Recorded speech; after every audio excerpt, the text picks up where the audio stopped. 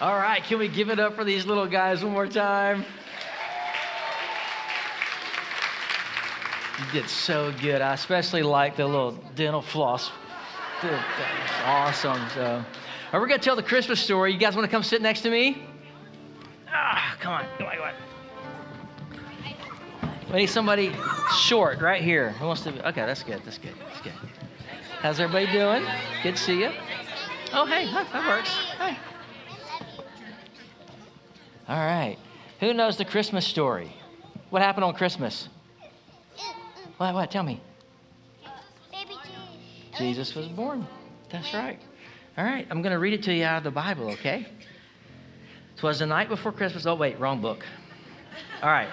During those days, the Roman Emperor, Caesar Augustus, he ordered that the first census be taken throughout the empire. In other words, everybody had to travel to his or her hometown to complete a mandatory census. You had to go and check in and tell them where you're from. So Joseph and his fiancée Mary, who knows what a fiancée is? What is it? Your wife? Yes. What else? Yes. Your home? Yes, and it rhymes with Beyonce. That's right. All right, smart kids. So Joseph and his fiancée, rhymes with Beyonce, left Nazareth, a village in Galilee, and journeyed to the hometown in Judea, Bethlehem, King David's ancient home. They were required to register there since they were both direct descendants of King David. Mary was pregnant and nearly ready to give birth. When they arrived in Bethlehem, Mary went into labor, and she gave birth to her firstborn son. And what was his name? Jesus. Good job. After wrapping the newborn baby in strips of cloth, they laid him in a feeding trough since there was no available space in the local hotel. That night, in a field near Bethlehem, there were shepherds watching over their flock. Suddenly, an angel of the Lord appeared in radiant splendor before them, lighting up the whole field with blazing glory. And the shepherds were terrified. Would you be afraid if you saw an angel? No? You wouldn't? All right. Got some brave kids up here. Wouldn't. You wouldn't? Why not? They're not bad. They're not bad. They're good. All right. Okay. They weren't afraid of them? These guys are getting taught really well in kids' church, aren't they? Yeah. All right. But the angel reassured them, saying, "Do not be afraid, for I have come to bring you good news, the most joyous news that the world has ever heard. And it's for everyone, everywhere." Everybody say everyone. "For today in Bethlehem, a rescuer was born for you. He is the Lord Yahweh, the Messiah. You will recognize him by this miraculous sign. You will find a baby wrapped in swaddling clothes and lying in a manger." Then, all at once, vast number of glorious angels appeared, and there were the very armies of heaven, and they all praised God, singing, "Glory to God in the realm of heaven, for there is peace and good hope to the sons of men." When the choir of angels disappeared back to heaven, the shepherds said to one another, "Dude, let's go. Hurry and find the word that is born in Bethlehem and see for ourselves what the Lord has revealed." So they ran into the village and found their way to Mary and Joseph, and there was the baby lying in a manger. Upon seeing this miraculous sign that had happened, the shepherds recounted what had happened, and everyone heard the shepherd's story, were astonished as they were told.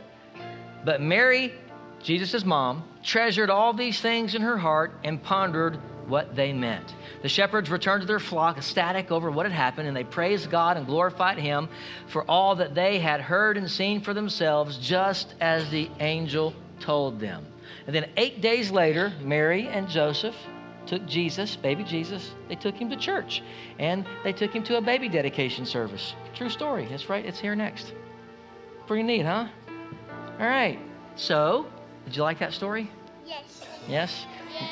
Now you can always remember the real story of Christmas is about Jesus. Right? Cool. You guys did good. And what? I'm not going to remember this day. You're not going to remember this day. I'm not going to remember this day. You might. You never know. It might happen. I'm going to remember this day. because of you. All right, give our kids a big hand, everybody. Good job. High five. Boom. Good job. High five. Atta girl. I do. I have the new iPhone 11. Do you? No. Maybe you'll get it for Christmas. Bye, Jordan. Bye. See you later. Have a good day. Bye. Look at that beautiful hair. See you later. Bye. Bye. Give him a hand one more time. Aren't they cute? Thank you. Awesome. Well, how many of you have done a little or are going to do a little holiday traveling? Anybody?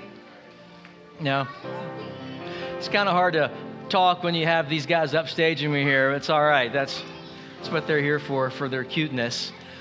How many of you remember when you had to load the minivan or the SUV with all the porta cribs and the diapers and the high chair and how many of you are still doing that? Anybody?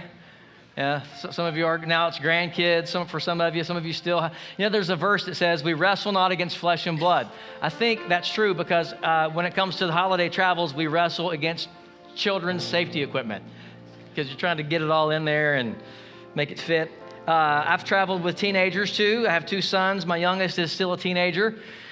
And it's all about the Wi-Fi now. You got to have the Wi-Fi passwords or this Wi-Fi stinks here, or now they're connoisseurs of Wi-Fi everywhere we go. And that's how they judge their experience, is how was the Wi-Fi. So we have great Wi-Fi here, by the way, in case you were wondering.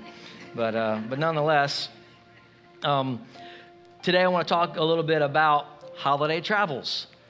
And even though traveling can be challenging, whether you have to stand in a security line in an airport, that happens, or I've heard of people getting snowed in, trying to get home. I'll be home for Christmas until that winter storm moved in and we got stuck in the airport, whatever the case may be. And not only do you have to pack up the kids and all those sorts of things, or the teenagers, then there's relatives.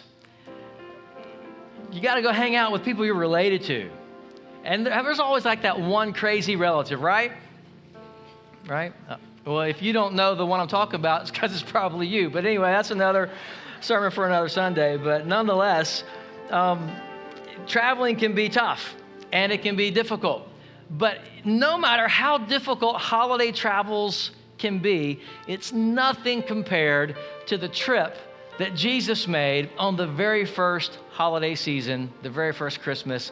God came from heaven to earth. He left his heavenly palace of opulence and streets of transparent gold, and he made the treacherous journey to earth, not just to be with us, but to be one of us.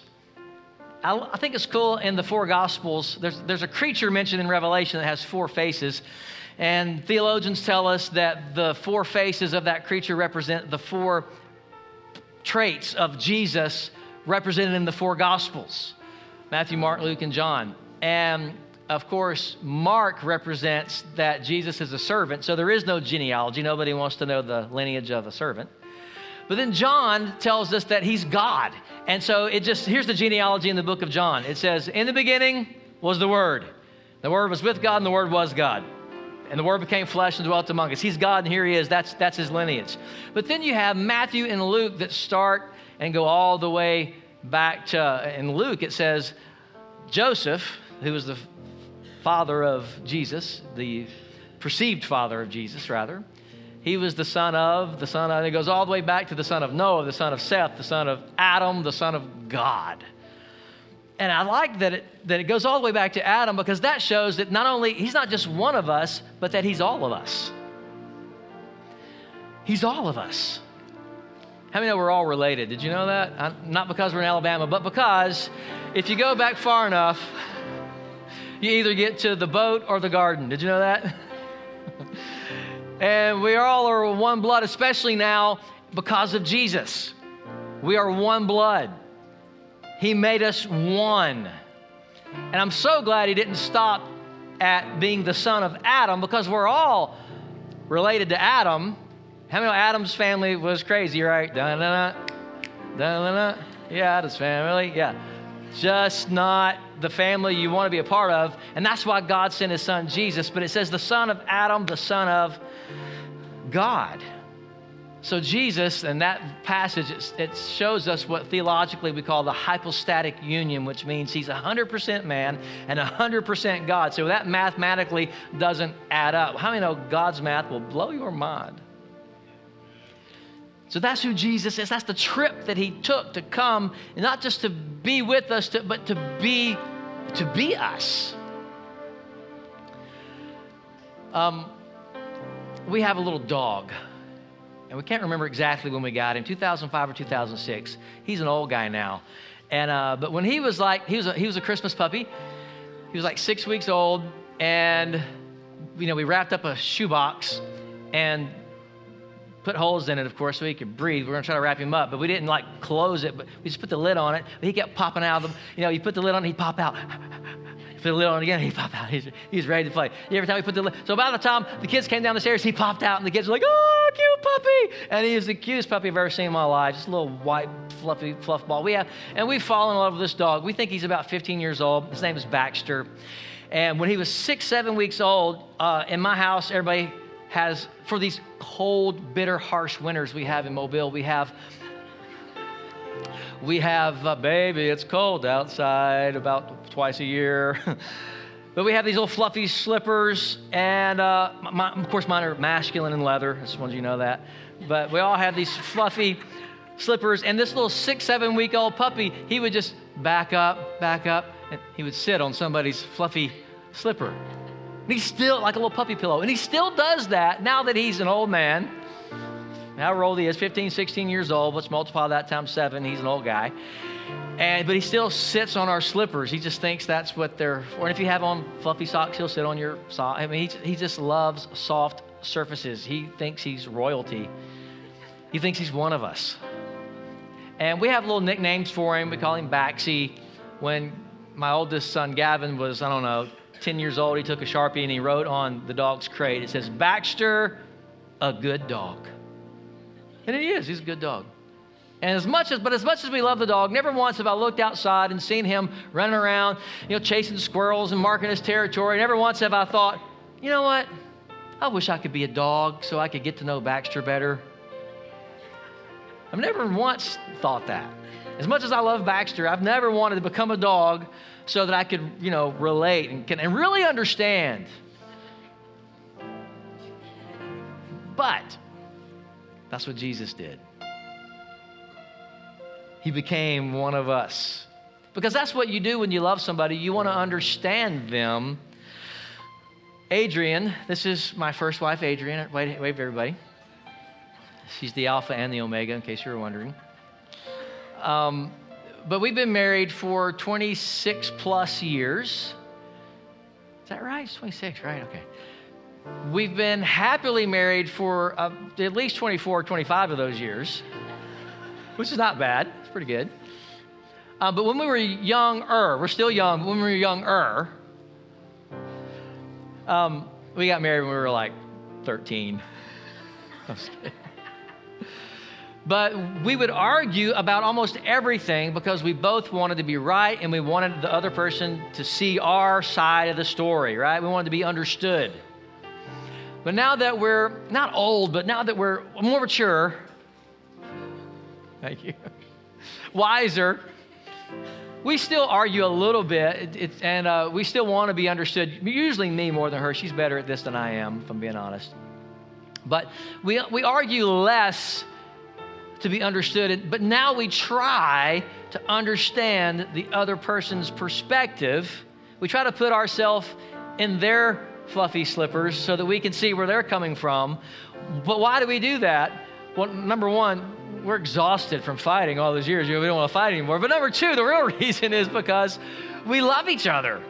And I really want to understand where she's coming from. And sometimes, no matter how hard I try, but anyway, that's another sermon. Come back in February, we'll teach on marriage. But we want to understand the other person's perspective. That's what Jesus did for us. I want to read to you maybe a little unusual Christmas scripture. It's found in Philippians chapter 2, and this is what it says, verse 5. It says, have this mind in you, which was also in Jesus, who existing in the form of God, did not consider it robbery to be counted equal with God, but he emptied himself of his deity, taking the form of a servant and being made in the likeness of men, being found in fashion as a man. He humbled himself, becoming obedient even to death, even the death of the cross. So think about it. God became human. And he did it not just to be among us, but to be us. He wanted to see it from our perspective so bad. He wanted to relate to us. That's what love does. It tries to seek first to understand, then to be understood. God was born in the earth. He lived in an obscure town. Now check this out. I had this thought this morning. The architect of the universe made furniture in a dusty Palestinian town. Wouldn't you love to have one of his chairs or something? But there he was. He endured the hardships of the holiday travels. Why? For the same reason that we do it. We do it because of family. We do it because we love people. We do it because we hope to either make memories or at least to reminisce about memories that we've already made. We hope maybe to get in the kitchen before everybody else and sneak a cup of coffee with mom and talk about how that we used to eat pumpkin pie for breakfast. That's what my mom and I did. She was a single mom, and I was like, is it okay to eat pumpkin pie for breakfast? She says, I'm a grown adult. I can have whatever I want to have for breakfast, and you eat it too. Okay, this is great. I loved it. Coffee and pumpkin pie. It's all the basic food groups right there. Or maybe, you get a chance to spend time with your dad or a grandparent or a sibling. Maybe you learn how to play a new card game. Maybe you get out the photo album. What do? You're connecting. You're creating. You're spending time. And that's what Jesus came to do, to make us family. There was once a man, he was so scarred physically by failing to rescue his parents from a burning fire that had caught their house ablaze. And not only was he physically scarred, but emotionally he had lost his parents. He felt like he had failed to rescue them. It was all his fault, and he had secluded himself in his bedroom because he didn't want anybody to see him after he had recovered and scarred and different things. And his wife tried everything to get him to come out, and he just wouldn't. So she called a world-renowned plastic surgeon. She paid him a lot of money, and he came and he consulted and he evaluated the husband, and he finally came to her and he says, ma'am, I'm sorry, even I cannot fix him. There's no way that I can heal what's happened to him. And she says, oh no, you misunderstood why I called you here. I want you to make me look like him. And that's what Jesus did for us. God so loved the world. He so loved you. He gave his only son. And whoever believes in him will not perish but have everlasting life. And I hope that today you'll receive this extravagant Christmas gift that he's offering to each and every one of us, whether you're watching us online or in the family venue or in this auditorium. But even though there's a gift available for you, I want to remind us that it's Jesus' birthday, right? He is the birthday boy. And you usually give gifts to the person whose birthday it is, but what do you give the guy who's got everything, right? Well, there is some things Jesus doesn't have, and it's people who don't yet know him. But I want to encourage you to give the same 3 gifts to Jesus this Christmas and in 2020 that the 3 wise men gave and brought to him. And those gifts are gold. And some of you are thinking right now, I knew it, the preacher, he's building up to the offering. No, listen to me. I want you to hear what gold really represents. Gold, frankincense, and myrrh. Gold is a gift that you give a king. And a king, Jesus is. Gold represents our devotion. In 2020, will you give him your devotion? will you take time, a little bit of time, every morning, every day, whatever's best for you, to read your Bible and pray? One of our goals as a church in 2020 is just to read through the New Testament and the book of Proverbs. It's about a chapter a day. A chapter a day keeps the devil away, right? Just take that 5 minutes, read that chapter, and pray. Would you give him your gold, your devotion? Number 2, would you give him your myrrh? Myrrh is a gift for a prophet. It's sweet to the smell, but bitter to the taste. How many know sometimes prophets have to deliver messages that aren't always easy to receive, right? Well, how do you give him that? Let the Holy Spirit be the prophet of your life. In 2020, will you live a Spirit-filled, Spirit-led life? Will you stop every day and say, what do you want me to do today?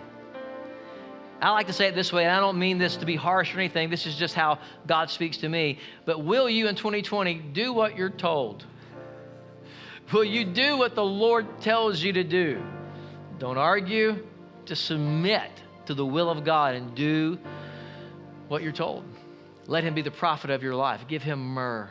And then finally, frankincense. What is frankincense?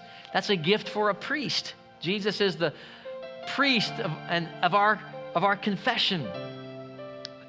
Incense represents worship and praise.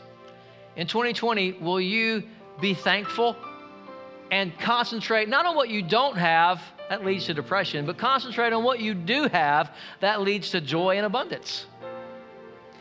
But if you will give him your praise instead of your complaining, I'm telling you, it'll revolutionize your life. And I'm going to put a little pastoral plug in here. Give him your frankincense. Give him your praise and your worship.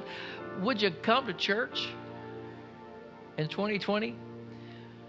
Because that will really make him happy. And by the way, I'm going to be honest, it'll make me happy too because I really like you. I like you a lot. In fact, as a pastor, there's probably nobody that thinks about you more than I do other than your mama. Because that's the heart God has given us for you. We love you. God called us to this city to be your pastor. And we pray for you. We think about you. And when you're not here, we miss you. In fact, I have a little list in my phone that I keep going of missing sheep. There's people I haven't seen in a while. And I just pray for them. And I have small group leaders reach out to you. And if you're not in a small group, it makes it difficult to reach out to you. So join a small group.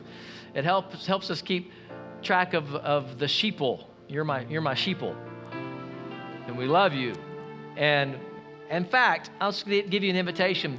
In 2020, give us a year of your life. Don't come 1.3 times a month to church. That's the average. Do like the old days. Come every time the doors are open. Be old school. We won't wear you out, but you just come and be faithful and see what God will do for you and through you. You'll be amazed. Will you give him your gold? Will you give him your frankincense? Will you give him your myrrh? Will you give him your devotion? Will you give him your obedience? And will you give him thanks, worship?